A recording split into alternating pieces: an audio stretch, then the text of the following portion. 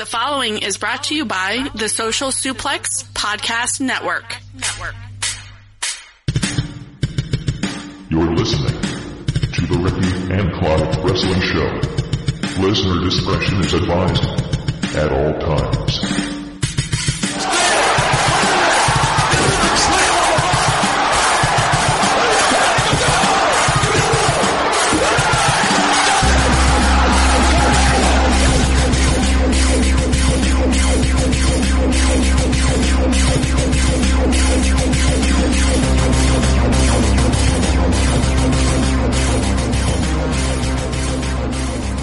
Hello and thank you once again for downloading and listening to another episode of the Ricky and Clive Wrestling Show, part of the Social Suplex Podcast Network. My name's Clive and I am joined by Ricky. Hello Ricky, welcome back to the show. Oh, that's right motherfuckers, I'm back. It's good to be back. It's been a long 3 weeks I believe. According to Skype, the last time we spoke was the 27th of June. That can't be right, can it? It could be. I think it is. So this is the first time I've heard your voice in a month. That's true, actually. I can't say the same for you because obviously I hear you on the podcast when you've been recording with me. Mm-hmm. So, what do you want to talk about tonight? Let me preface that a bit better for you. Obviously, you've missed quite a lot of WWE product where you've not missed it, but you've not had a chance to talk about it. So I thought I'd just give you the floor for the first few minutes, touch on whatever you want. There's been some controversial topics in the news. There have been some controversial booking and pay-per-views. So, on you go. What would you like to discuss first? Trying to think. So, first of all, I may as well just say what I feel most passionate about. The fans that hijacked Extreme Rules main event, Seth Rollins and Dolph Ziggler. I've heard people use the excuses that they wanted the WWE title as the main event. I've heard people saying there were far too many pinfalls. And in that sense, I probably would have taken one off each person at least. I think I'm alright with how many went with, but I probably would have taken one off each. The problem is, some people saying when they started doing the countdown of the clock that it was because we didn't want this match to main event, or they were annoyed with how the match was going and the amount of pinfalls, etc. That countdown to the clock started before any pinfall took place. Mm-hmm. So that blows that theory out the water completely. Crowd don't know what the fuck they were doing and why they felt we need to do it. And the people who are saying, well, now you've just proven Vince right, well, Roman, it's not Roman, it's a problem, the crowd are just going to do what they want. I don't know if I buy into that. I can get where people are coming from, but I can understand that if that's Vince's mentality, then he's more than just if he wants to go in that direction. Now and say, well, you've had your chance and you sort of blew it. What with Seth? Yeah, or just anyone really in general outside of Roman potentially, because Roman are main events every pay-per-view. So yeah, I was pissed about that. The overall Extreme Rules pay-per-view, it was one or two real good moments, one or two real shocking moments. Overall, I thought it was quite solid, and it kind of for me ties in, bar a handful of pay-per-views in the last sort of 12 months or so. I think me and you specifically, we've always come out away with it saying, right, fine, maybe there weren't any quote-unquote 5-star matches or anything, but it was quite a solid pay-per-view overall. And that's what I left with Extreme Rules. Let's say a couple of shocking moments with Nakamura beating Jeff Hardy the way he did. But yeah, let's say the main thing you take from that is what happened in the main event, which was unsavoury. It really wasn't nice at all. It was just like, what are you gaining from this? Like, everyone has said for a long time the IC title is like the main attraction on Raw. Seth Rollins, we've been blowing him up for the last 6 to 9 months. we wanted him to main event the pay-per-view. He got the chance and people were too enamoured with the fucking clock. Yeah, I mean, you were hinting or suggesting that it maybe has blown Seth's chance of getting a main event again, but we've also said as well that the fans... We've also said in the past that Vince is stubborn with the likes of Roman Reigns, so, well, that's the general consensus among a lot of people. But I think it has shown that Vince is still stubborn, because we're going to get Dolph Ziggler versus Seth Rollins again at SummerSlam. So it's not as if he's just thinking, no, stuff it, I won't have them fight each other anymore. Seth is still in a featured feud for an important title. Don't know if there will be any stipulation, where it be on the card, but at least they're sticking to it, and it looks like it would appear that they haven't changed plans as a result of what happened at Extreme Rules. So that's a bonus. Yeah, I think this will be the blow off to the feud though. So I'm kind of just projecting quite early. I'd imagine Dolph will retain. So I think that will be the end of the feud. For all we know, they could then potentially have Ambrose could come back, and we could get Ambrose and Seth versus Dolph Ziggler and Drew McIntyre. Who knows? Yeah, but that's it. It gives Vince that quote unquote that excuse or the ammo just to decide, no, well, I tried to give you what you wanted, but you look what you've done. So like I say, that left a real bad taste in my mouth, and it gets to the point that you see it happening quite often, and you just kind of want to now watch the matches on mute. But I will say this: I won't allow people to dictate how I watch it, so I'll sit and watch it with the volume on, because I'm not going to be satisfied either way. But I'm not going to give people the satisfaction of me having to turn the volume down. As much as they are corporate shills and they have advertisements shouted into their ear, it's having commentary and the sort of general ambience of a crowd atmosphere still helps me enjoy a wrestling match more, especially when it's in the likes of Full Sail, or like if they're like a hot Raw crowd or a hot SmackDown crowd, because they can be hot when they want to be. It's just, for some reason, the Extreme Rules crowd at the end of the night decided we're going into business for ourselves, and I don't think it's excusable, to be honest. No, I don't think so either. But yeah, that's all I really wanted to say about Extreme Rules. Do you have anything to say about a certain Terry Bollea, also known as Mr. America? Right, so Hulk Hogan, for anyone who's unsure of what the hell I'm talking about. So here's the thing, like, I've said to you, and I remember, I can't remember if it was pre-Social Suplex or while we were on Social Suplex, couldn't get out there, that we were once talking about Ric Flair, and I don't know if you remember, but I instantly said to you, I just don't get it when it comes to Ric Flair. And I think that was it was more than a little harsh, but see, when it comes to Hulk Hogan, I don't care about him. Mm-hmm. I've said it to you for a long time, I don't care. We never grew up in that era. We didn't. We grew up with Austin Rock. So I couldn't care less about Hogan. I understand what he's done for the business, and arguably outside of Vince McMahon, or even if you want to include Vince into it if you want, he may be the biggest and greatest name in professional wrestling history. He's certainly on that Mount Rushmore of alongside Cena, Austin and Rock, and that's not so much the wrestling ability. I think it's just what they've done for the business and how they elevated it, because it started kind of with, obviously started way back with Bruno, but then Hulk took it to a level, and then Austin, Rock continued, and then Cena, and people can't really deny that.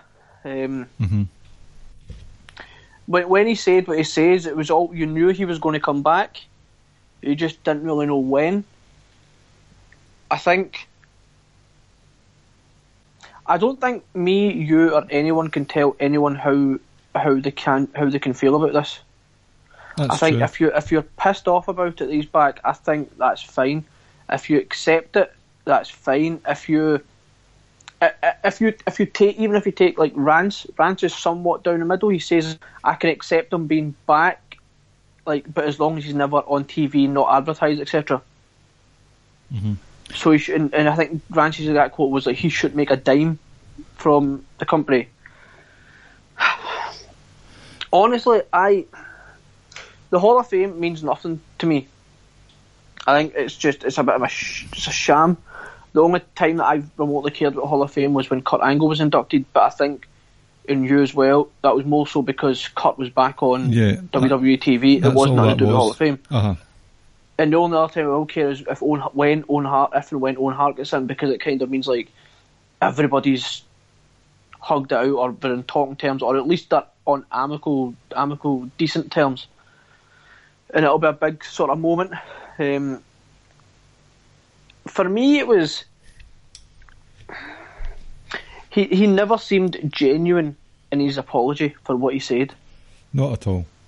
It was, I was recorded. If I wasn't recorded, if someone didn't do this behind my back, which and that act itself is kind of shady, that you've went and recorded someone without them knowing. But he never once really kind of apologised. He was like, look, I said something that I really shouldn't have said, and I'm sorry if I offended people. But it was more so, I apologise for being caught, and it was always, the message kind of comes across like, just be wary of what you're saying to people because you just don't know who's around. It was like, well, what you said was quite horrific. And like, for me, it's not even the words. Yes, it is the words that he used. But it was more the tone, and it was just utter. What when he says it, it was like it's just utter contempt. That was the kind of tone. It was like, that's no way to talk about another human being just because of the colour of their skin. Yeah, it came across as a sort of dialogue that he's thought in his head for a long time. Exactly. And like I said, for me, it was just utter contempt. That's the tone that I got when he said it, and I was like, wow, like, you think that lowly of someone just purely because of the colour of their skin? Like, you judge a man or woman based on who they are as a man or woman, nothing to do with sex, race, religion, colour, skin, anything. You just treat them whether they're good or bad. So, in that sense, like, I don't think you'll ever get a proper apology, because if he's not done it now, what is the incentive to do it now? Because he's back in Hall of Fame and potentially could be back on TV one day. Well, but I think the bottom line is, a lot of people are happy to see him back because a lot of people grew up idolising him, and a lot of people are not happy to see him back, and I don't think we can turn around and tell anyone how they should be feeling. We can't, it's not our place, but we can give our sort of judge of character, as it were. And personally, Hulk Hogan is a scumbag. He really is. And he's a racist, self-serving, like selfish, disingenuous, politicking, sort of sad, desperate. He is a scumbag, right? So he's the Hall of Fame. He's been reinstated in there. Fair enough. Couldn't care less. The Hall of Fame, as it is at the moment, is full of scumbags. Because apart from, as you say, Kurt Angle, that was more of a sort of, I just want to see him back. But I don't hold much water for the Hall of Fame anyway. I would be a hypocrite to start defending specific inductees when they've beat up their wives or had issues with murders or issues with alleged sexual offences against underagers, or you've had affairs with the boss's daughter, whatever they've done. So I'm not going to go down that road. So Hogan's back in the Hall of Fame, fair enough. But if I see in 2018 where we've already got a bad problem with part-timer dinosaurs taking up valuable time and spots and opportunities, if I see Hogan back on normal TV, then I'll be fast forwarding all those segments. Not even out of protest, just get this guy off my screen. Yeah, I never watched any of his segments. I think the last segment of his I watched was, what WrestleMania was it, when him, Austin and Rock opened the show and they done a wee promo. 30. Was it 30? I can't remember. When he came out and he said, it's a Silver Dome or the Afrodome, I can't remember what he said, but that was the only time I've watched one of his segments. Could not care less about the guy. I think for me as well, I can't make my mind up. Well, for me, I'm probably going to border. I'll probably take the side of, I don't know if he should have come back, because, like I say, it's just not been a genuine apology. Mm-hmm. And like I say, more than anything, like I say, and I've said it once, I'll say it a few times. The contempt in his tone and the way he was talking about these and talking about the colour of the guy's skin, the boyfriend, or was it a boyfriend? I can't remember. Was horrible, absolutely horrible. Like, it's one thing to think about these things, but then to come out and actually say it. Like, you shouldn't think it anyway in the first place. But if you have got those thoughts, get them out of your head, because you shouldn't be thinking like that. But if you continually keep thinking like that, don't fucking share that with other people, because that's absolutely horrible. But I suppose having those thoughts is just almost just as bad as actually saying them. I know. So yeah, I think truly people like yourself and me will never truly understand just how much those words hurt, because it's guys like Ranson, Rich and Jeremy, etc. that can I think ultimately, like, we can't tell those guys how to feel, because the words he used would have affected them a lot worse than it would have affected us. Well, I'm under the impression that you've had some derogatory language aimed at yourself. And I said it to Rance on Messenger, or it was on WhatsApp, that I can relate to a certain extent because of my heritage of Pakistani descent and Muslim. Like, I've had people say racist things to me, but like, I think when someone says something to me, and if they say something about the colour of, say, someone like Rancy's skin, like, you can compare it in the sense that someone's being racist, but it's that more vile when you use the N-word, because of everything that country has done and what that country's been through, etc. So you can relate to it in that sense, but like I say, I think at the end of the day, what it comes down to is you feel how you feel, I feel how I feel, and no, I don't know if there's a right or wrong here, if I'm honest. I always feel like you should try and give most people a second chance, unless it's, murderers and rapists or whatever. But in order to get a second chance, you've got to actually repent. You've got to be genuinely sorry for what you've done, and you don't really get that. You never got that impression from Hogan from day one. Just like his career, and I'll use some wrestling parlance, he's basically trying to get himself over. That's it. Again. Like I say, I don't want to see him, and I never wanted to see him even before what he said, but now more than less if I see him again, I don't want to see him again. Shall we move on to more positive news? We shall. So, the McMahon family, sans Linda and Shane, came out on Raw this week and announced the first ever all-women's pay-per-view on October the 24th. Is that right? 28, I want to say it was. 20-something anyway. It's going to be called Evolution, and it'll be an all-women's pay-per-view in the Nassau Arena. Good news? Are you happy with that? So, yes. Quick answer, yeah, I am. I think you didn't mean to hesitate there, did you? No, I was going to tell you why I was a wee bit hesitant about it, but on you go. But first, I think we were talking, and we kind of thought maybe it was going to be tag titles they were going to announce, but maybe they might do that later. I was hesitant about having an all-women's pay-per-view only because I didn't want them to announce it like a day or a couple of days or a week after the Greatest Royal Rumble. Alright, okay. Because snapshot reaction. Yep, in my mind, if they'd done that, for me, it would have kind of come across like we're just trying to save face and we're just doing this just so we look good. And it's like, I would have watched it then, I would have still got behind it, but that would have been my feeling at the time. And for all we know, they might have been thinking the opposite, and this was a plan all along. And maybe it would have been if they were going to do it that way, if they were going to announce it like a week after the Greatest Royal Rumble. But you couldn't help but think that maybe that's what they were. If they had announced it then, that's what they were thinking. Oh, we better hurry up and save face. Fast forward a few months and they've announced it now. I'm all in. All in on this pay-per-view. Good. I think it's going to be absolutely unbelievable. I think I saw people say, it's just sort of like to see a showcase, to see how Vonda main events a pay-per-view or anything like that, and I don't buy that. I feel like they were going to do this. Well, she wasn't even there, was she? Well, when they announced Greatest Royal Rumble, I don't know. You know, it might have been just as she was coming, or no. I mean, was she, because she was kayfabe suspended? So was Ronda actually part of the? No, she wasn't. No, but I think I saw people on Twitter and stuff say that. Well, it's just to see how it's like. Oh, who's Ronda going to face in the main event of this match in this pay-per-view? But overall thoughts. Looking forward to it.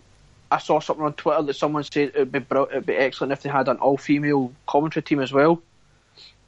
That would be something really different, and it would be really, really good as well. Maybe not Lita. She wasn't the best in the Mae Young Classic. See, I think you're the two that came to mind would have been Renee Young. Definitely, yep. And then it would either been Lita or Beth Phoenix, but I think I saw somewhere that Beth Phoenix is actually going to be on the card. All right. Again, I think I saw that on Twitter, so I'll need to go back and double check and find it if I can. But you'd imagine someone like her would be on the card. Like they're going to. I think it's already people are saying that they're going to bring back previous female wrestlers, and so they should, because, like I said, it started a long time ago, and they deserve it as well, just like they've done at the Royal Rumble. Uh-huh. And I also saw that we're going to have SmackDown, Raw Women, both women's title defended. We're going to have the NXT title defended as well, and it's going to be the Mae Young final as well. Oh, right, is it? I didn't know that, Pat. So I saw that on Twitter. It came from an actual proper journalist. Right. Now I can't remember his name now. So it seems like that's legit. So that will be good as well. They're getting NXT females involved as well. But like I said, bottom overall, really looking forward to it. And I think one of the biggest things I took away from it was when Triple H was doing his promo. I don't know how it felt to others, but you felt the emotion and the genuine happiness through the TV. There was, because it did come across as genuine at that point. It really did, and like, because I would say just about every single female wrestler on the roster, bar maybe about 2 or 3, maybe 5 or half a dozen at the most. I can't think. I don't even think it's going to be much. Is that 7, 9, 104? Right, so have all come through NXT, and they all were influenced by Triple H. And Triple H had a massive influence in where they are now. So it was kind of nice as well to see that he was involved in the announcement. I can understand why Stephanie and Vince, they were all out there, but the reality is we all know that it was Triple H that played a massive part in getting the women wrestling to where it is at this moment in time. And I'm kind of hoping when it comes to the pay-per-view, he has his fingerprints all over the matches and all up and down the card, because I think as much as the women deserve it, because they do, I think Triple H deserves recognition as well for what he's done. Good point. So yeah, like I said, overall thoughts are I'm really looking forward to it. I'm hoping, though, I understand, I know I don't know if it's going to be like a one-off pay-per-view, but let's just say it is, for instance. I'm hoping they don't just put anyone and everyone on the card just for the sake of it and start having these battle royals. It'd be nice if they gave it some, and I think they will give it some real good thought and have some proper storylines going into it, and I hope it is. I think it is the 28th of October, which is a Sunday, and that gives it that proper pay-per-view feel rather than being on a Wednesday or Thursday where you're just thinking like, well, this just feels like a house show in a sense. So I'm thinking they're going to treat it like a proper bona fide pay-per-view, and so they should. Yeah, I mean, I think it is a good idea on paper. The whole women's evolution thing, it's been on the crest of a wave for a few years now, and it's still riding high with all that's been done in 2018 alone. As for whether the pay-per-view will be a success, well, you touched on Triple H having his fingerprints over it. I would like that, but at the end of the day, that's all down to the writing team then. They struggle to hit, the writing team in general struggle to hit it out the park a lot of the time when it comes to pay-per-views. So I kind of don't expect this to be any different, just because it's an all-women's show. Like, it's not going to be fantastic because it's just all women. If it's bad, then barring like a sort of ECW December to Dismember mitigated disaster, I just hope it's not felt that this was shit because it was a women's only pay-per-view. I'd rather this was shit because it was a pay-per-view written by an inept, nonsensical team of creative writers. Oh, you're going to get people saying that though. See, I know, but I guarantee. See, if every single match on the card is 0.5 star, people are going to say, "See, women wrestlers, they're useless. All they are, all these typical comments about a female. That's what people are going to come and say because people are already starting to say it now. But just I think I want to be positive towards it, but I know where you're coming from. I'm not jumping for joy. It's not a case of yes. I'm obviously happy. I think they do deserve it. It's just, as far as I'm concerned, if they want equality, then give them equality, and judge the pay-per-view on the quality of the creative and the booking. And I agree with you there. And I think I won't go into that pay-per-view with the mindset or the attitude, oh well, if it's not a very good match, it's fine. I'll just say it is just because it was a women's only pay-per-view, so I'll let them away with it. No, I'll go into it the same way I go into WrestleMania SummerSlam.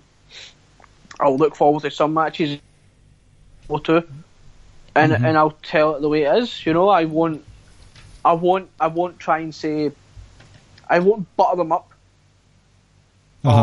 and compliment them just because it was an all women's show. If it was a bad match, I'll say there's a bad match. Just like there's bad male matches all the time, and we call it out all the time. So this won't be any different. Exactly. So, but like I say, I'm looking forward to it. See, in terms of fleshing out the card, I know you're saying there, don't have everyone on the card. I think they will, even if it does mean a pre-show. But you could easily flesh that out. You've got, as you say, you've got your two main roster title matches, an NXT title match. You said they'd get the Mae Young final.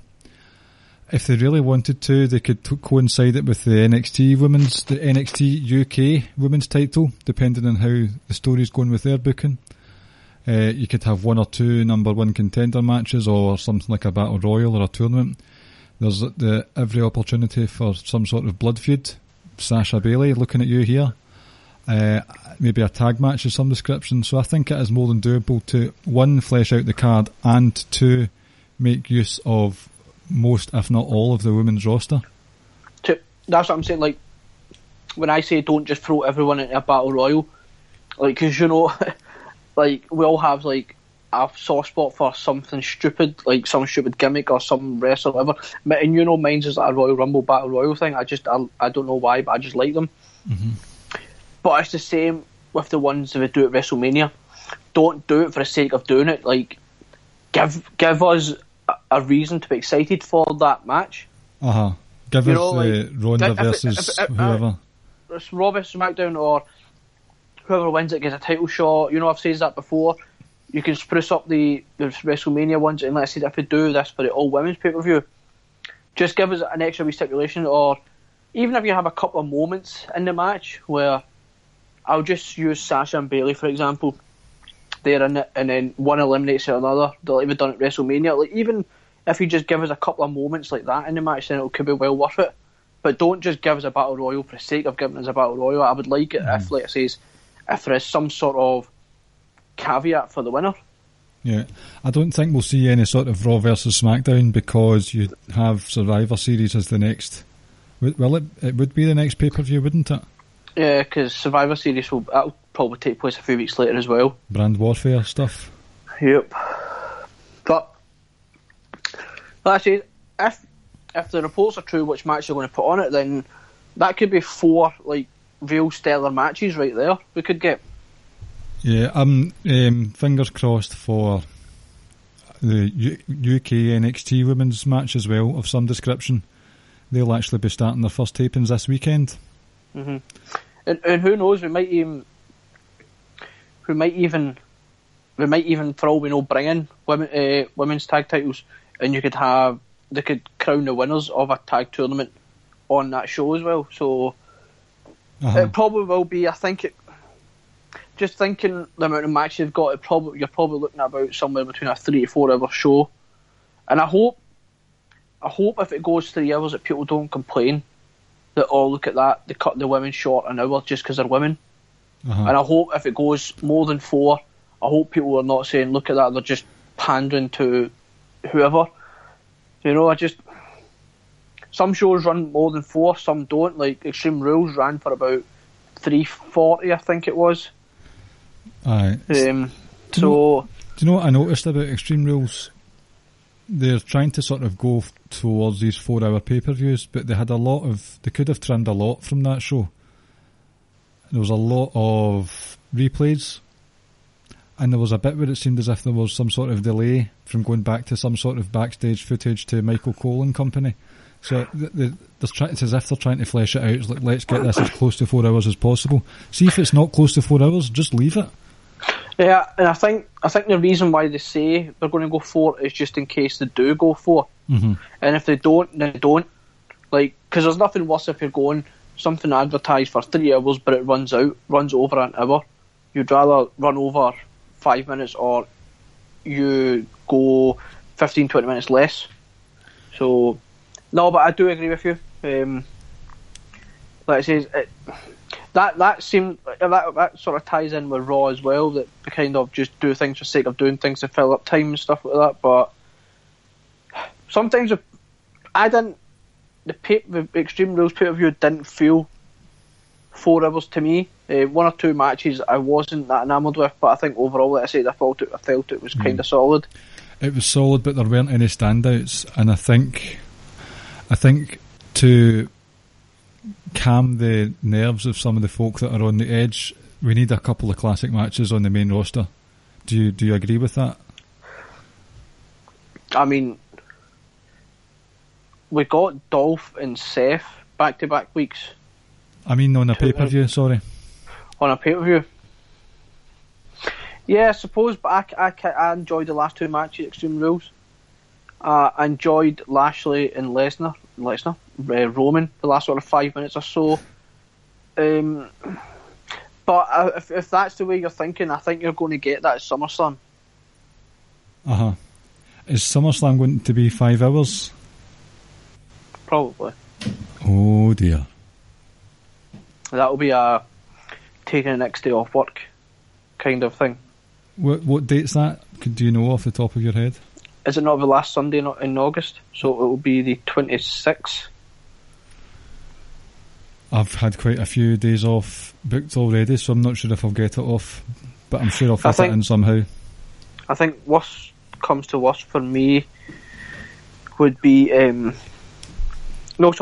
of August, so we're looking at 3 weeks on Sunday.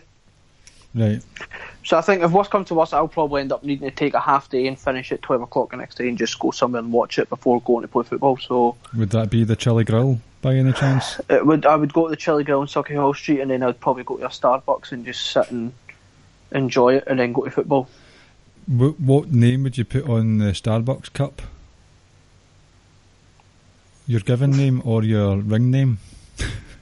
My given name. Cool. How do you think the build to SummerSlam has been so far? I know there's still a few weeks out, but we've had a few matches in it confirmed. I think when you just look at the card at the moment, and if you kind of project what you think is going to be on the card's looking pretty, in my mind, pretty damn good. You got Roman and Brock. Now, I think if you book that sort of 50-50, or hell, even if this is Brock's last match, why not just let Roman put an absolute beating on him? If you book that properly, and let's say, I don't know if they will, but even if you just kind of ignore that match, you've got from the Raw side Seth and Dolph again, which I'm still looking forward to. You would have Braun and KO. Ah, yes. I've got a few words about that one.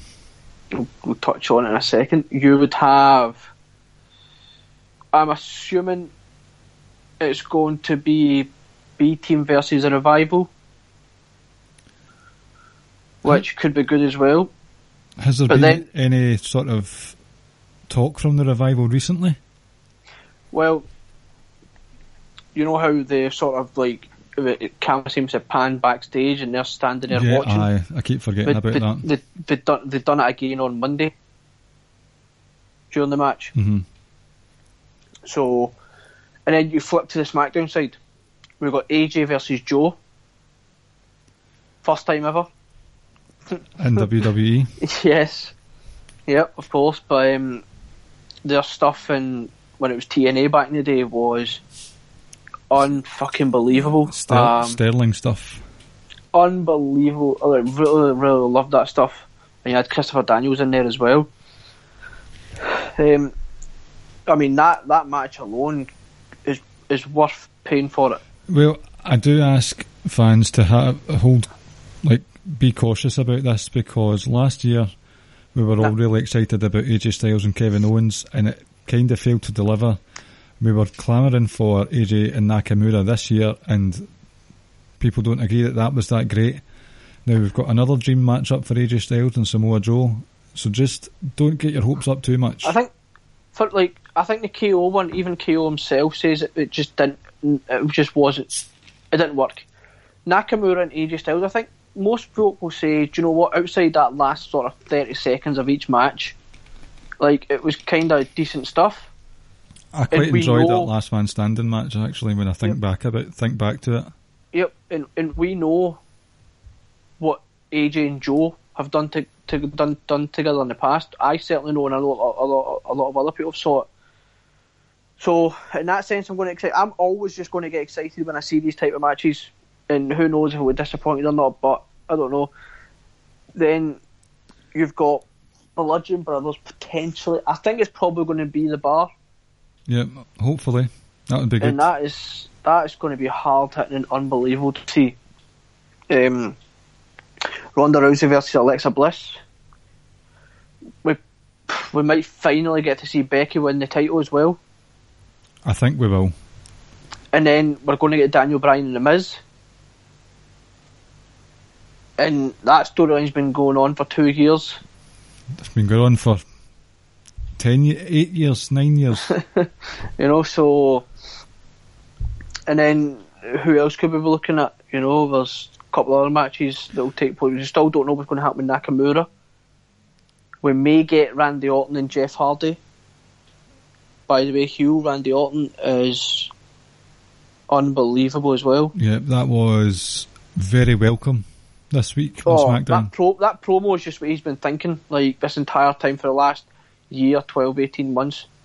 And he's just never really been able to say it, and it was just excellent. So yeah, and let's say, and you'll get, potentially could get Sasha and Bayley. Yeah. I now kind of think we're not going to. I was disappointed with what happened this week. They hugged it out again. I think, for me, it kind of resembles a real life friendship where you have ups and downs, etc. But I think I think my belief is stronger now. I think that match will take place at the women's pay-per-view now. I am patient with this one. I've taught myself to be patient. I know it's a long game. It could be one of those ones where I've talked in the past about the likes of Jason Jordan's on the night booking being a bit suspect, but over the course of the several months, it looks back well. Hopefully this is the case with Sasha and Bayley, and I think it's been good that they've held off because, one, you have this all-women's pay-per-view, so they could have a sort of blood feud, as it were. 2, you've got the symmetry of their match in Brooklyn 3 years ago, which was like match of the year for me. So they've got that. They've both come full circle, and they're coming back to Brooklyn again at the height. Well, I don't know. It's not the height of their sort of achievements on the main roster, but they've done a lot in the last 3 years, both of them. So it would be good to see that back in Brooklyn as a sort of farewell, a thank you to the Brooklyn fans for them. So I am patient with it. As I say, I was a wee bit disappointed that they hugged it out after the sort of interesting road that it took last week with Sasha bearing all a wee bit. And I think, like you say, sorry. It's just long term. I think in the end it probably is going to turn out to be okay. Sure, we might have wanted this match for SummerSlam, we might have wanted this match before, but there is a kind of story that they're trying to tell us.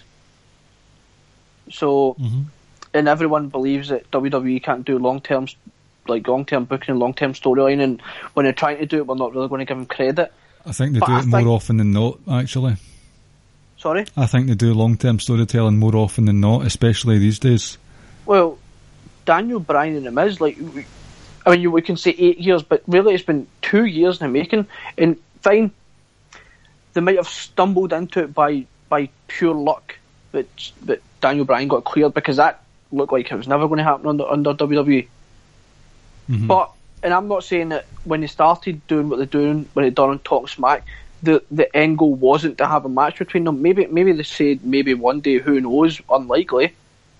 But it was always going to be a wrestler versus a TV character sort of kind of feud. And like I say, they locked into it in the sense that Daniel Bryan passed the concussion test, etc. I mean, so this has been building for a couple of years now. So it has. There's one right there. That they're trying to tell you a story about Roman that fine, and Brock that a lot of people don't buy into, and that's fine. But they're trying to tell you a story there. But even they try to tell you a little story with the B team in the last sort of 4 or 5 months. Ever since they lost Miz, and now look where they are now. Look at the Usos and New Day from last year. Yep. Which went into the start of this year as well. That was a long story. There's many examples. I wish people would be a bit more open-eyed about stuff like that, because they do long-term stories. They might not be to everyone's taste. That's a different matter. The booking of these stories that's subjective. So I think there's a lot of things that people moan about. Such and such a promotion is better than WWE because A, or WWE is shite because B. I think for me it all boils down to booking at the end of the day, and creative. The stats, the amount of time allocated to people, doesn't matter. It's how these people are used, and I think that it's the creative that needs to up their game. Long-term stories aside, if they were a wee bit better, it would be more palatable for everyone. And just to sort of piggyback off what you said as well, like, if WWE isn't doing it for you, for New Japan, by all accounts, the G1's just has been really good. Impact have just put on arguably their best pay-per-view in a hell of a long time. Ring of Honor are still there. There's promotions over in the UK, etc. There's Lucha Underground. There's so many other things for you to watch, and you don't need to, and you don't get you're not constantly negative or upset about things. Yeah. So I say, like you're just doing it. You're doing yourself a disservice by continually being like this, by constantly being down and upset and depressed by it. Because at the end of the day, for me, and I know a lot of people liken it to their favourite sports team or whatever, but you know my football team, Man United. If they made me that depressed to watch them, I would just cut them out of my life, because I was like, I can't be constantly walking about being this kind of negative person. The James Vanderbeek from Grown Men Watch This Shit on this very Social Suplex podcast network, he came up with a tweet a couple of days ago. If you dislike WWE because it can't hang with New Japan in the ring, then just throw in the towel on WWE. It's not the product for you. They're telling different stories. There is too much wrestling available to pain yourself watching a product that constantly disappoints you. Could not have said it better myself at all. Yep, and to piggyback off that as well, I need to find the Facebook post.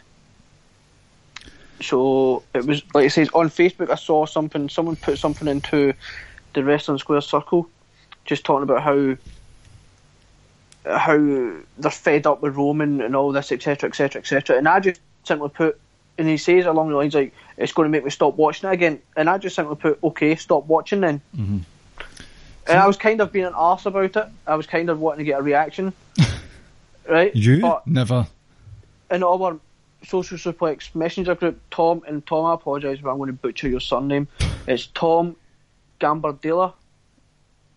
He just goes, if the WWE product's pissing you off this much, watch a different company.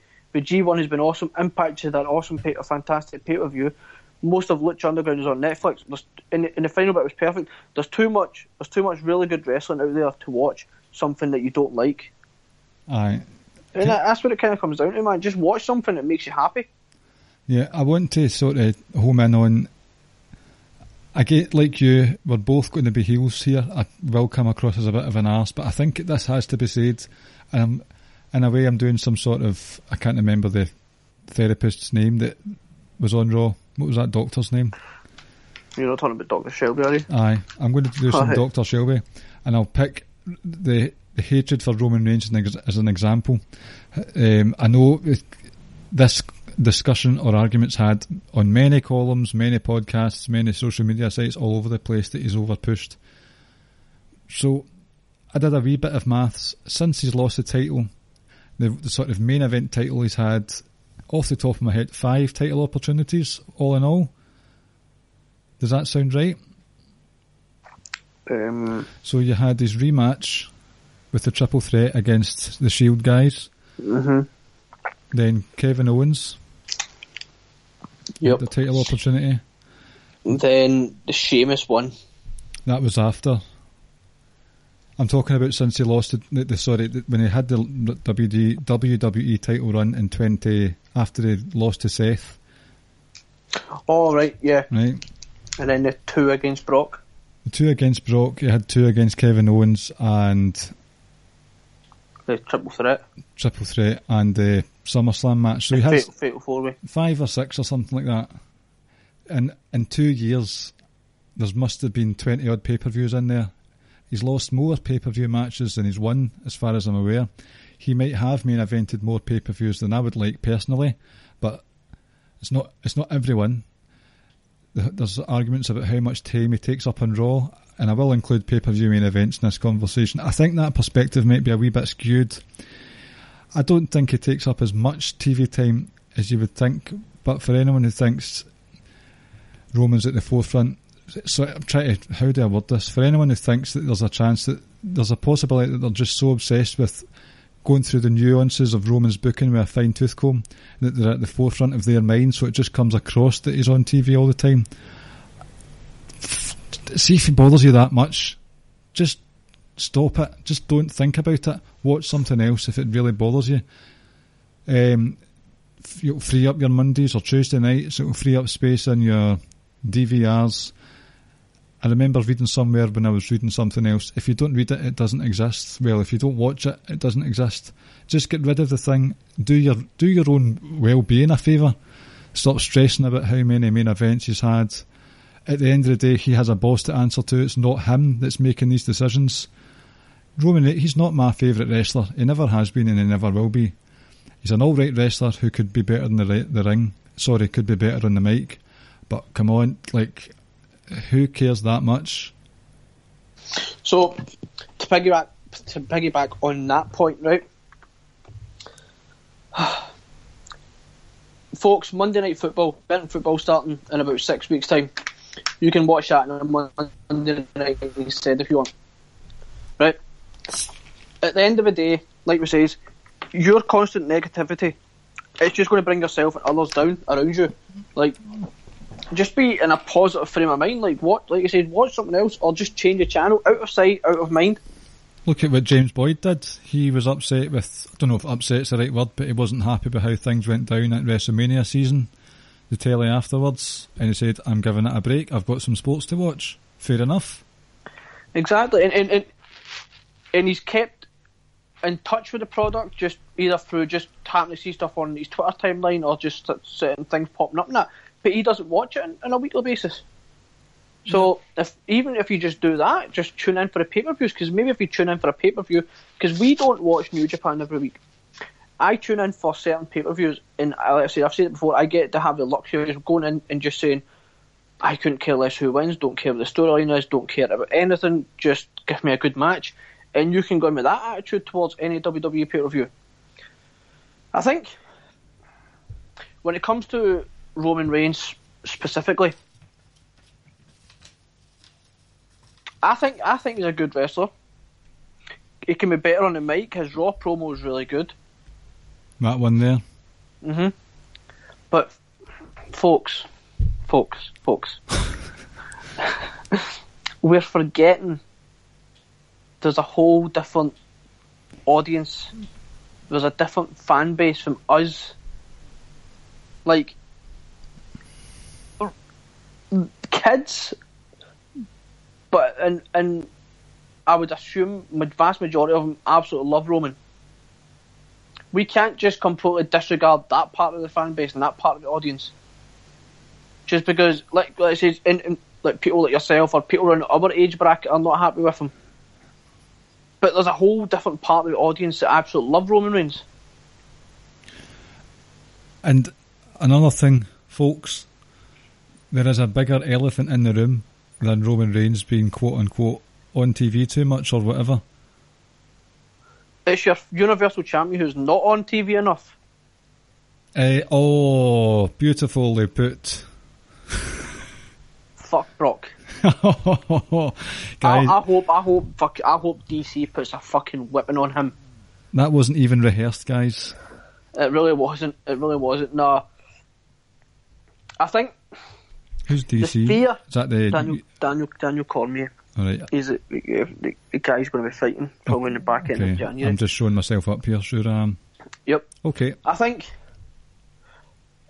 now, I believed when we saw the whole thing that Lesnar done with Cormier in the Octagon, which was Vince McMahon and the WWE creative team would have been proud of that segment because that was excellent for wrestling.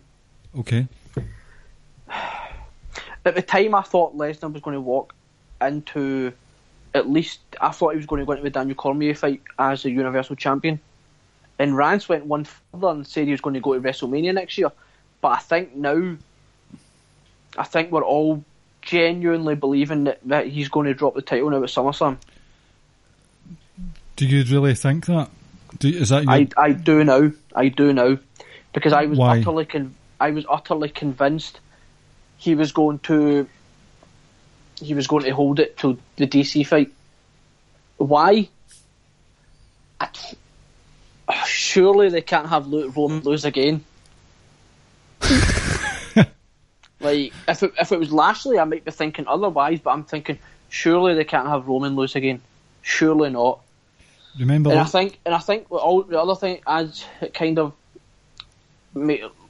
lets you sort of get carried away is that KO and Braun for the briefcase, as you called a wee while back, like that as well makes you think, oh my, like, well, why are they doing this match? Maybe they're going to do it now because they're going to put the briefcase on KO. Yeah, what's the point in having that stipulation in the first place if it's not going to play a part later on, either down the line and I think that's what a lot of people are thinking.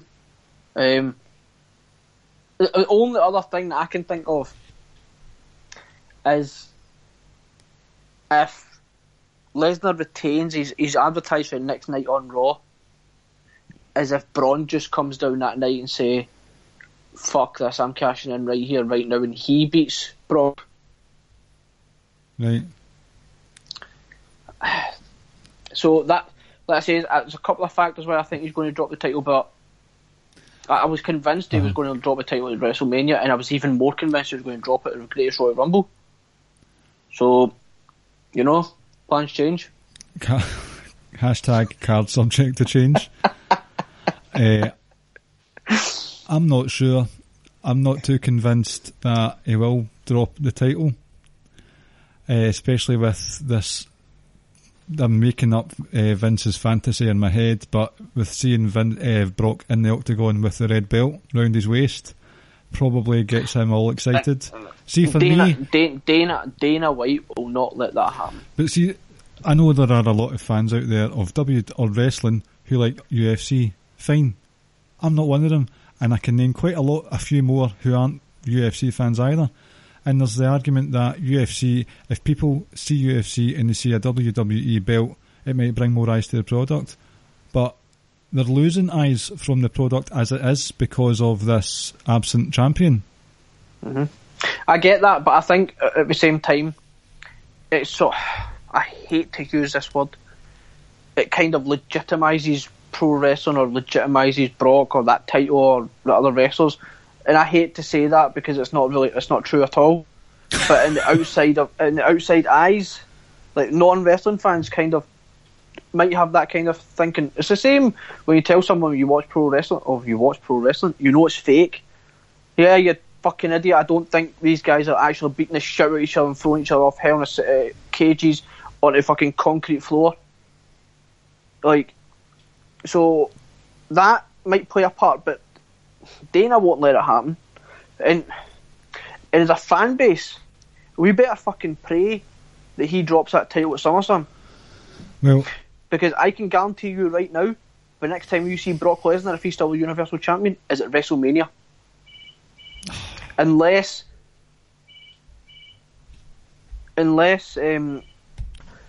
they have him defend it at some point either in September or October, because Brock's he submitted his first urine test or first sample to USADA last week or earlier on this week, but he's got to be in a testing pool until at least the 5th or 6th of January, they said. So certainly the first week of January.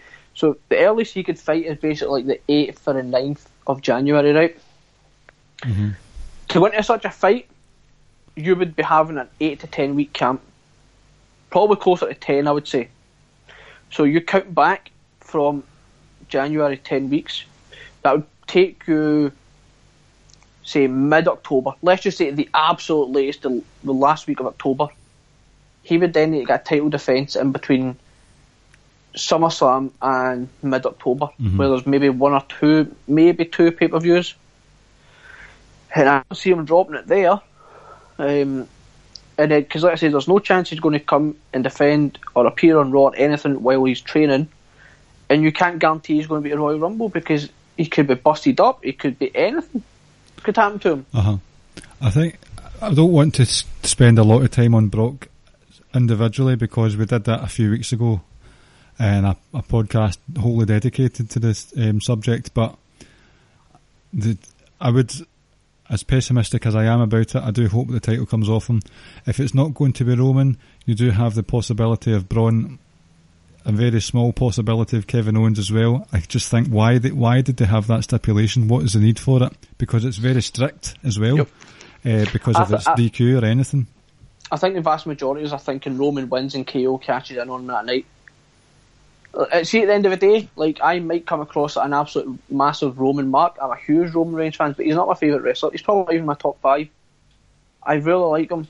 I just want a full-time guy to have a title now. And in saying that, I saw a lot of people say Brock Lesnar's holding the Universal title hostage and he's got no respect for the business, etc., etc. Brock Lesnar is not holding that title hostage. Get that in your fucking heads. Vince McMahon runs the company and people do what he says. Simple as that. Brock went out and negotiated a contract that whether you think he was worth it or not, you get what you negotiate. He negotiated a contract that every single one of us would love to have. Turn up at work like 4 or 5 times a year and get paid more than anyone else. Yep. So I can't hate on Brock Lesnar as a businessman at all because he's absolutely killing it. But fuck Brock. The other title match that we have, WWE title, is AJ versus Samoa Joe. First of all, I thoroughly enjoy Samoa Joe when he's doing his contract signing segments because I don't know if you remember when Finn Balor and Samoa Joe had a contract signing on NXT TV a couple of years ago. Finn Balor was running his mouth as the face to Samoa Joe. Samoa Joe's music hit. He came in the ring, he picked up the pen, signed it and walked straight back out. I thought, wow, what an impact that is. And he just did near enough the same thing again this week. He might have been absent from main roster TV quite a long time. Some of that's through to injury, some of that's through to quote unquote he's not creative, haven't got anything for him. But see, when they use him, they know how to use Samoa Joe. Like, he has some presence about him. Kayfabe wise, people are saying, well, you've just beaten R-Truth and whoever else was it, Ty Dillinger he beat. Mm-hmm. I can't remember. Kayfabe wise, why does he deserve a title shot? But then you see him just walking into the ring, beating AJ up, choking him out, signing it, walking away, and then mouthing off at Paige. That right there should seal it for anyone. Like, all right, okay, that's why. Because as you said, he has a fucking aura about him. I've said before, he has excellent speaking skills. His promo work's unbelievable. Like, he hasn't put a single syllable wrong. So to have him face off against AJ, even on the mic, is going to be really interesting because Samoa Joe's always got something interesting to say. And in the ring, it can blow us away. It can, but it can also put people in chin locks for 5 to 10 minutes. It can, and I don't think they will. I don't know if it's a good idea to go back and watch their stuff in TNA, because your expectations might be that high, because that's why mine are so high that you could well be left disappointed by whatever they decide to do booking wise. But I don't care. I'm just going to let myself get caught up in it and just get really excited about it, because I am really, really looking forward to this match. Mm-hmm. I think, again, I try and remember now that it might not be the best thing that we're seeing from people, but they're being used on TV, and I think it's good to have a sort of revolving door of characters on the show, so you don't get too tired of people. Mm-hmm. And that's the thing, like, that's kind of the beauty of the 2 hour SmackDown, because Nakamura wasn't on this week, you know. Mm-hmm. AJ featured in one quick segment. Daniel Bryan featured for about 5 minutes at the end, maybe. Jeff Hardy wasn't there, so he was selling an injury. And I like that. And it kind of reminds you in a way of like what NXT, like, because you don't see people every single week. And speaking of NXT, I somehow have avoided all spoilers about Aleister Black and Tommaso Ciampa. I have no idea how I managed to do that, so I will be watching it first thing tomorrow morning. As will I. Do you know the outcome? Yes, Bruce Willis is a ghost at the end. Yep. What was I going to say? Revolving door thing.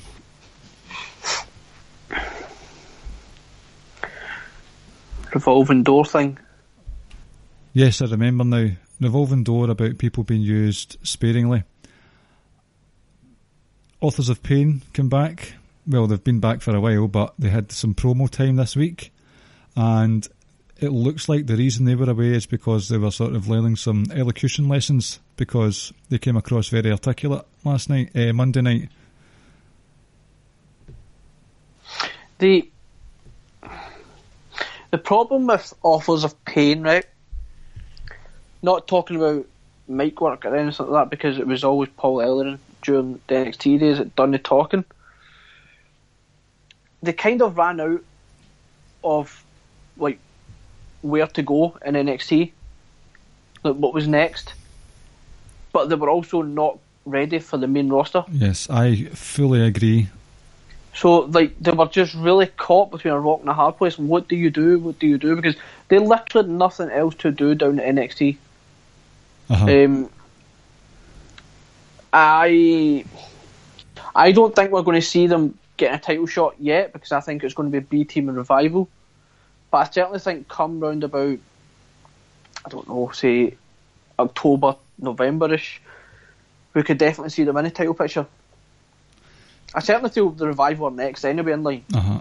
Do you know, and what you were saying there, that's why I've got no issue at all with them pairing up with Titus Worldwide for a programme for a short space of time, for a couple of reasons. One, that you're moving away from the comedy segments that we got in the tag team division too often in Monday Night Raw. Titus and Apollo, not the best of wrestlers, not the best of mic talkers, but it's one of those ones again, revolving door, more people are getting used, you've got a lot of people on the roster, you need to keep wrestlers fresh, as it were. You can't have a super card every single pay-per-view. I know we've got SummerSlam coming up, but it's good to just keep it fresh, and also it's always good to have a different tag team feud that's out with the title scene as well. Yep, and on SmackDown we could maybe, with the returning of the Bar returning and Sanity debuting a few weeks back, that's bolstered that division as well. So now it's not going to be just about the tag titles on SmackDown as well. Mm-hmm. So let's say, because now you could potentially maybe get Uso, Sanity, or I think the Bar will win it. But then, like I say, I don't think you could always go back and do Uso's New Day because of such good chemistry as well. Mm-hmm. I think there's been just about enough time for people to sort of get behind that feud as well. See, quietly, they're doing quite a few decent things over both shows. Very slow, very subtly. It's just the things that people don't like. They're being shouted about on Twitter. So, but see, SmackDown, they actually, if it was Road Dogg, then I hold my hands up and doff my cap to you, because they sort of cleaned up a few issues. Well, not a few issues, but they did a callback with James Ellsworth interrupting AJ Styles' contract signing, saying it should be him to win the world title. And that was quite funny. As a result, Paige fired him, so that was him out of the picture. And then after that, they had the Becky Lynch match with Carmella not having any ringside interference to help her. I thought at one point Carmella was about to win that. I think she hit it with a super kick right at the end and got a very, very close 3-fall. And then Becky managed to roll her up into the disarmer. I thought Carmella was about to win that. And the other thing, we got Almas versus Rusev as well. Yes. And I know a lot of people have not been impressed with what they've done with Almas since they came up. But a lot of people need to remember that a lot of people don't know who Almas is anyway, because they're not sure. They don't watch NXT. I mean, he was only even in the main event scene of NXT for a short space of time. He didn't have the longevity that your Finn Balor's or Nakamura had or anything. Yeah, pretty much from, what was it, like, when did he win it? Was it War Games? No, it wasn't War Games. Was it War Games win the title? Uh-huh. So it was back, like, he was there for about 6 months maybe. 6 months sounds like a long time, but a lot of the focus has been on Gargano and Ciampa in those 6 months. Especially with turn of the year. Mm-hmm. So I'm okay, but I would like him by at least the latest by Survivor Series. I would like him to be in that US title scene, potentially having a title as well, because I don't think his time isn't yet. I think maybe this time next year he'll be in a WWE title scene. Yeah. I agree. I think with what's been going on, again, I'm trying to teach myself to be patient, especially with the NXT call-ups, because we've seen in the past people get skyrocketed to the very top straight away or very quickly. For example, Kevin Owens with John Cena and Finn Balor with the Universal title, stuff like that. Paige winning the Divas title straight away. But if they play the long game, it is reward. I mean, at the end of the day, the creative team of the main roster aren't going to change everything at the drop of a hat just because you get 4 or 5 main roster rookies. And let's say sometimes it just comes back to the whole thing with Authors of Pain. Sometimes it just, where do you go NXT once you've been in the main title scene, held the title, etc. There might not just be anything for you there, but at the same time there's just not anything for your main roster. But you're kind of stuck in limbo. Where do you go? Mm-hmm. Like I said, I'm going to be patient with Almas because I've got such high hopes, and like I say, I'm kind of excited what they could do with him in the future. And the same kind of ties in with Daniel Bryan, because like a lot of people want these kind of dream feuds, dream matches with him at the moment. But it's like, man, just look at that. Look at the other side of the coin. Like, you've got so many dream feuds that we could potentially get now. Yep. It's good. As I was saying earlier, not every show has to be a supercard. They have to be decent booking, decent matches. We're still lacking in them, I think. But I think a lot more emphasis needs to go back onto the big four, because for me personally, I've not been happy with WrestleMania for a good few years. The Royal Rumbles, it's not my favourite stipulation of match anyway, so I usually prefer the undercard of those pay-per-views. Survivor Series has been good. I've enjoyed the Raw v SmackDown element in the last couple of years. SummerSlam, hit and a miss, I would say. I think more focus should go back onto the big four. So with that in mind, if Almas if his time's not now, then keep him fresh for something like the Survivor Series where he can have a spotlight moment in the 5v5 match or a good showing in the Royal Rumble, for instance. I think we should just be patient and just because they're going to. You would think, but he's going to be a big player on SmackDown, and he's only 28 years old as well. So he's still a young guy. And like we said earlier, if you're not patient, then there's NXT, there's even 205 Live if you want it, there's Impact. He's potentially going to be a What's that, sorry? For a long time now, so... Sorry, you cut out there, what was it you said? Caleb's been banging on about Impact for a long time, so... And it turns out he was kind of right. Yep. So, anyone who was dissing Impact... please issue Caleb an apology via his PayPal account, which is impactmark@gmail.com. That's not fair, really, is it? No, it's not. Oh, poor Caleb. I know. Anything else? No, I don't think so. I think we've touched on everything we wanted to touch on. Yeah, it was a sort of whirlwind of opinion and stuff like that, but we've touched as much as we can. As we said, this has been recorded before the title match between Ciampa and Aleister Black. I'll be watching that in the morning. Ricky and I are going to an ICW pay-per-view on Sunday night. We're looking forward to that. You've got the likes of James Storm, yes. Jeff Cobb, Grado, a few names that the American... Who else? In terms of who the American audience might know, or just... No, I mean the one person or female I know we're both looking forward to seeing. Well, we're looking forward to seeing two females, are we not? Yeah, we are. One of them being a Scottish lass, Viper and Session Moth Martina. Cannot wait. That'll be a good night, though. The great Jeff Jarrett will be on. The great Jeff Jarrett. The second best Double J on the planet right now. the first being Jermaine Jackson. So yeah, I'm looking forward to that.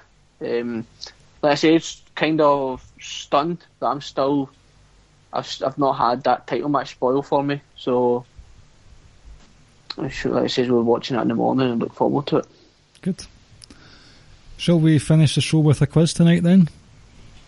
Yep. So, folks, hold on. It's my turn. I need some space to splice in the music. Okay. 3, 2, 1, now. It's fucking quiz time with Ricky and Clive and friends. A fucking WWE quiz. So it's my turn for the quiz this week. There is a theme. So because I have made a triumphant return to the podcast, the theme of the quiz is going to be that. Returns, epic returns, or big returns.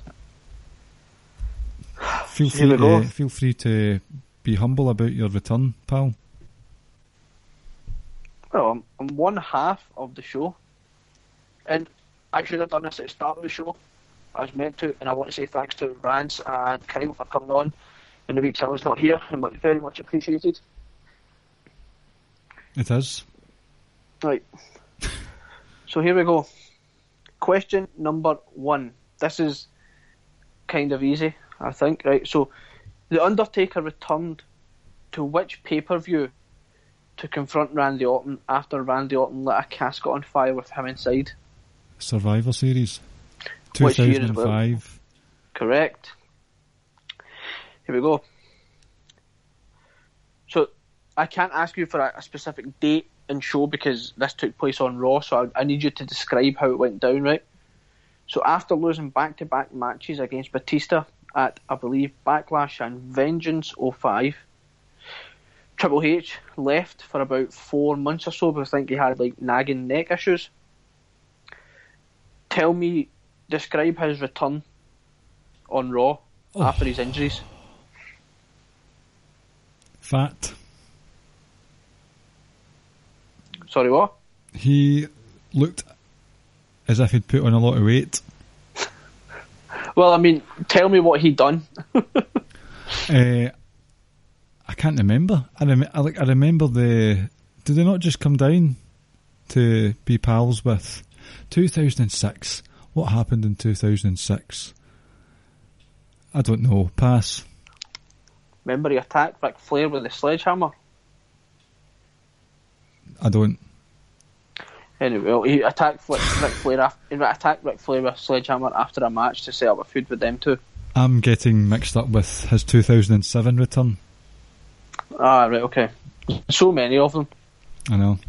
I was going to use his return from his quad injury, but everybody knows that. He returned at MSG and stuff like that, so... Right, question number 3. Edge returned at the Royal Rumble 2010. Where, in which city did that take place, and name the arena it took place in? Oh, I'm sure that was MSG, because was it not the one with the... Wrong. Okay then. The reason, because on commentary, Michael Cole said the name of the arena, and it just kind of stands out for me. Right, okay, I've not got a clue then. It was in Atlanta at the Phillips Arena. Okay. Remember, because it was who was in the ring? HBK, Cena, and Jericho. Triple H as well, was he not? No, that was Cena. Cena. At that point? I'm getting mixed up with Cena again because I see the hard cam has the ramp. That's MSG though, isn't it? So Cena was MSG, and I can't remember what year that was now either. But it was Triple H was in the ring, and I think he just hit the pedigree on Omega or Mark Henry. One of them. So that was Cena. He came in at number 30. So, question number 4. Oh, I don't think you'll get this, actually, at all. You won't. Right, anyway. In which state did Bret Hart make his return to Raw as a special guest host? It was advertised for weeks and weeks. It was speculated he was going to come back, and Vince announced it on like the last Raw of the year, and he came back on like January 4th or 5th or something it was. 2010? I think, 2010, yeah.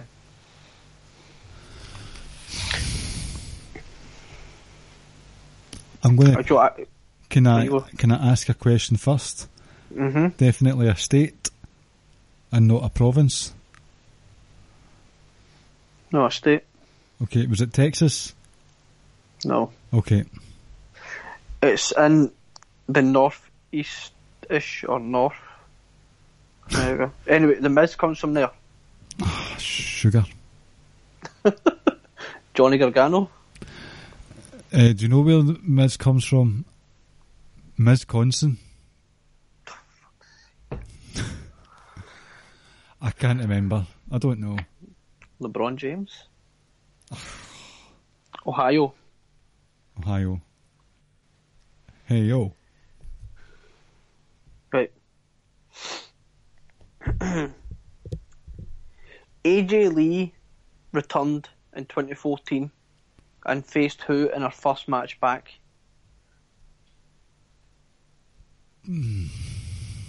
When in 2014?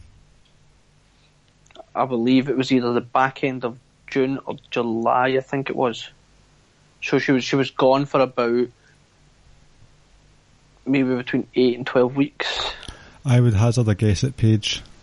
Correct. Thank you. and she won the title that night as well. Okay. Next question.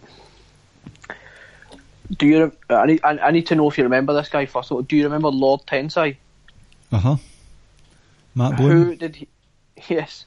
Who did he face in his WWE debut? I know this is a debut kind of question, but he kind of returned, but just returns a different character. John Cena. Nope. Don't know then. He was associated with The Miz for a while. Alex Riley. Yes. That gimmick had no chance to go over whatsoever. Oh, it was horrendous. Look, the mad fake painted on tattooed across his face as well. Poor Matt Bloom, saddled with so many. Oh, he's doing well for himself now. I know, it's a miracle, because he was a tattooist, he was a sort of bouncer for a strip club or something. He wore leather pants, he wore no pants, well, he did wear some pants, he just singlets. Oh. And he used to just run about going, a lot of the time. Oh, my goodness, right. Dude Love debuted in which match or against who? Was it Austin? Was that against Austin?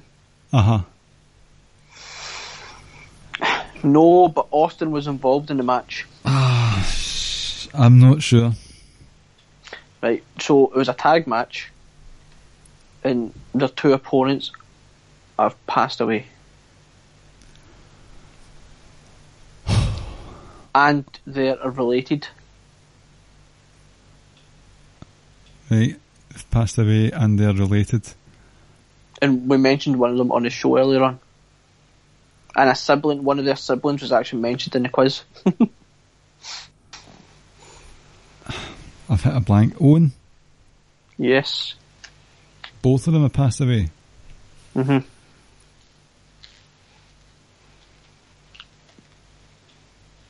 Who was it? He has something in common with me and you. Bulldog? Yes. Well, they were siblings-in-law, but I'll give you it.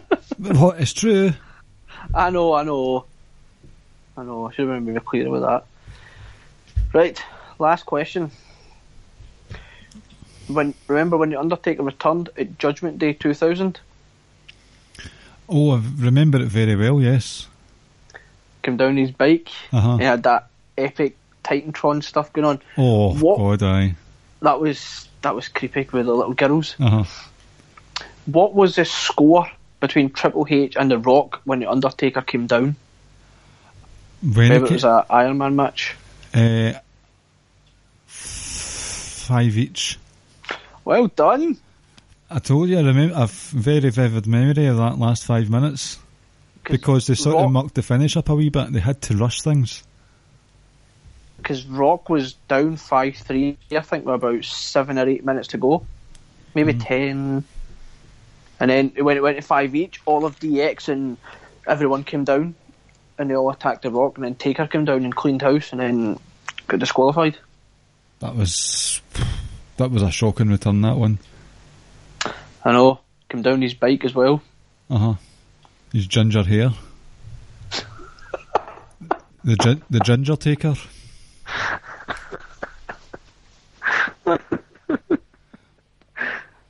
So that was the end of the quiz. I struggled with that one tonight. I think it's because I went with several of my favourites that I would know. Like the Bret Hart one, like you would never get that. Bret Hart's like one of my all-time favourites. Obviously, there's 2 Taker questions in there as well, and the Triple H one. I don't even know if people would have even remembered that injury, because I think people mainly just always remember his thing injuries. The 2 quad ones. Quads. Yeah, that was a hard one, and I wonder if people. How did you get on with the Anagram one last week? The pay-per-views.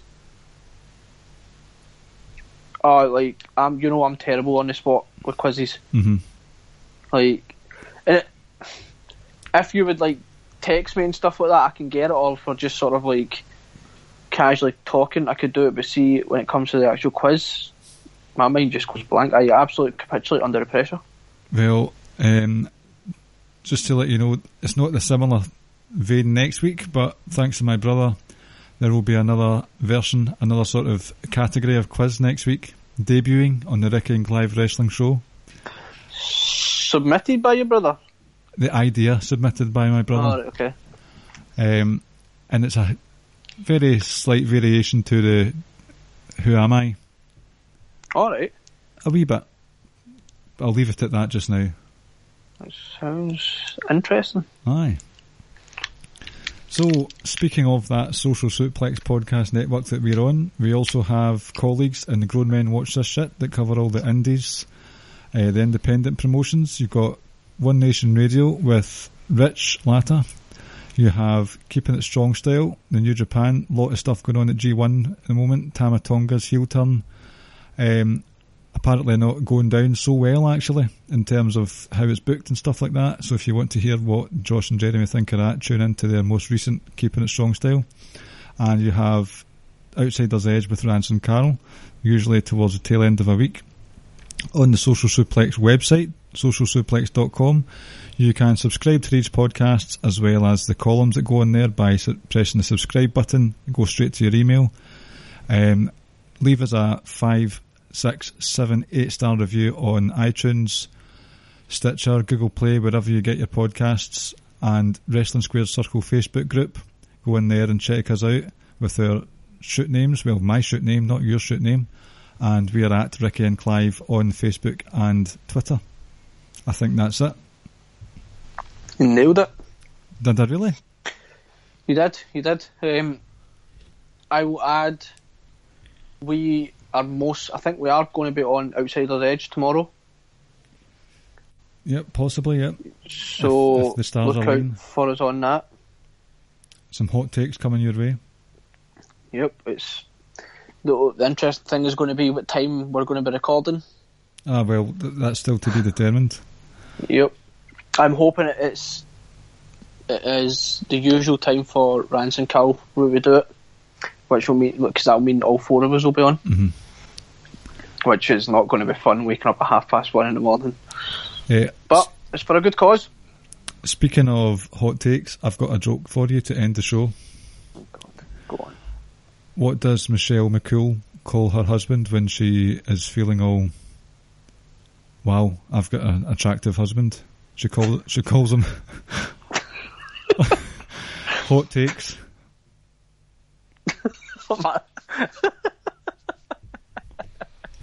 I like that one. Do you? I like that one.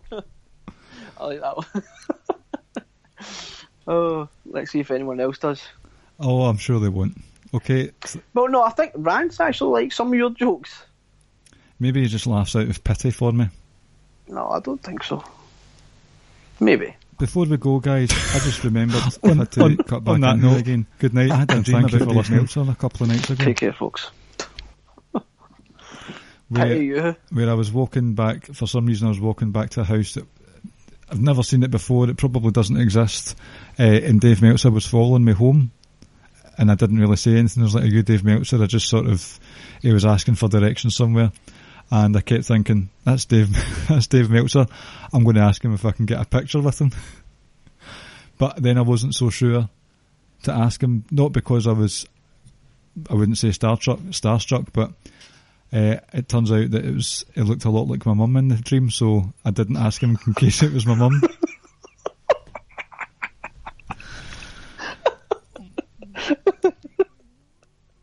You know who's going to pop for that story? Who? Jeremy. I think Jeremy just loves the kind of stupid shit we say. That's excellent. It was random because he kind of had a wee perm going on as well. And my mum doesn't have a perm, even though that's who I thought he looked like. Anyway, night, guys. Take care, folks. Thank you for listening to the Ricky and Clive Wrestling Podcast. We'll see you next time. BetMGM has an unreal deal for sports fans in Virginia. Turn $5 into $150 instantly when you place your first wager at BetMGM. Simply download the BetMGM app and sign up using code Champion150. Then, place a $5 wager on any sport. You'll receive $150 in bonus bets, regardless of your wager's outcome. And if you think the fun stops there, the King of Sportsbooks has plenty of surprises in store. Check out daily promotions, same-game parlays, live bets, and so much more. Download the app in Virginia today and get $150 in bonus bets instantly from your first wager. Only at BetMGM. BetMGM and GameSense remind you to play responsibly. See BetMGM.com for terms. 21 plus only. Virginia only. New customer offer. Subject to eligibility requirements. Rewards are non-withdrawable bonus bets that expire in 7 days. Please gamble responsibly. Gambling problem? Call 1-800-GAMBLER. Promotional offer not available in Washington, D.C.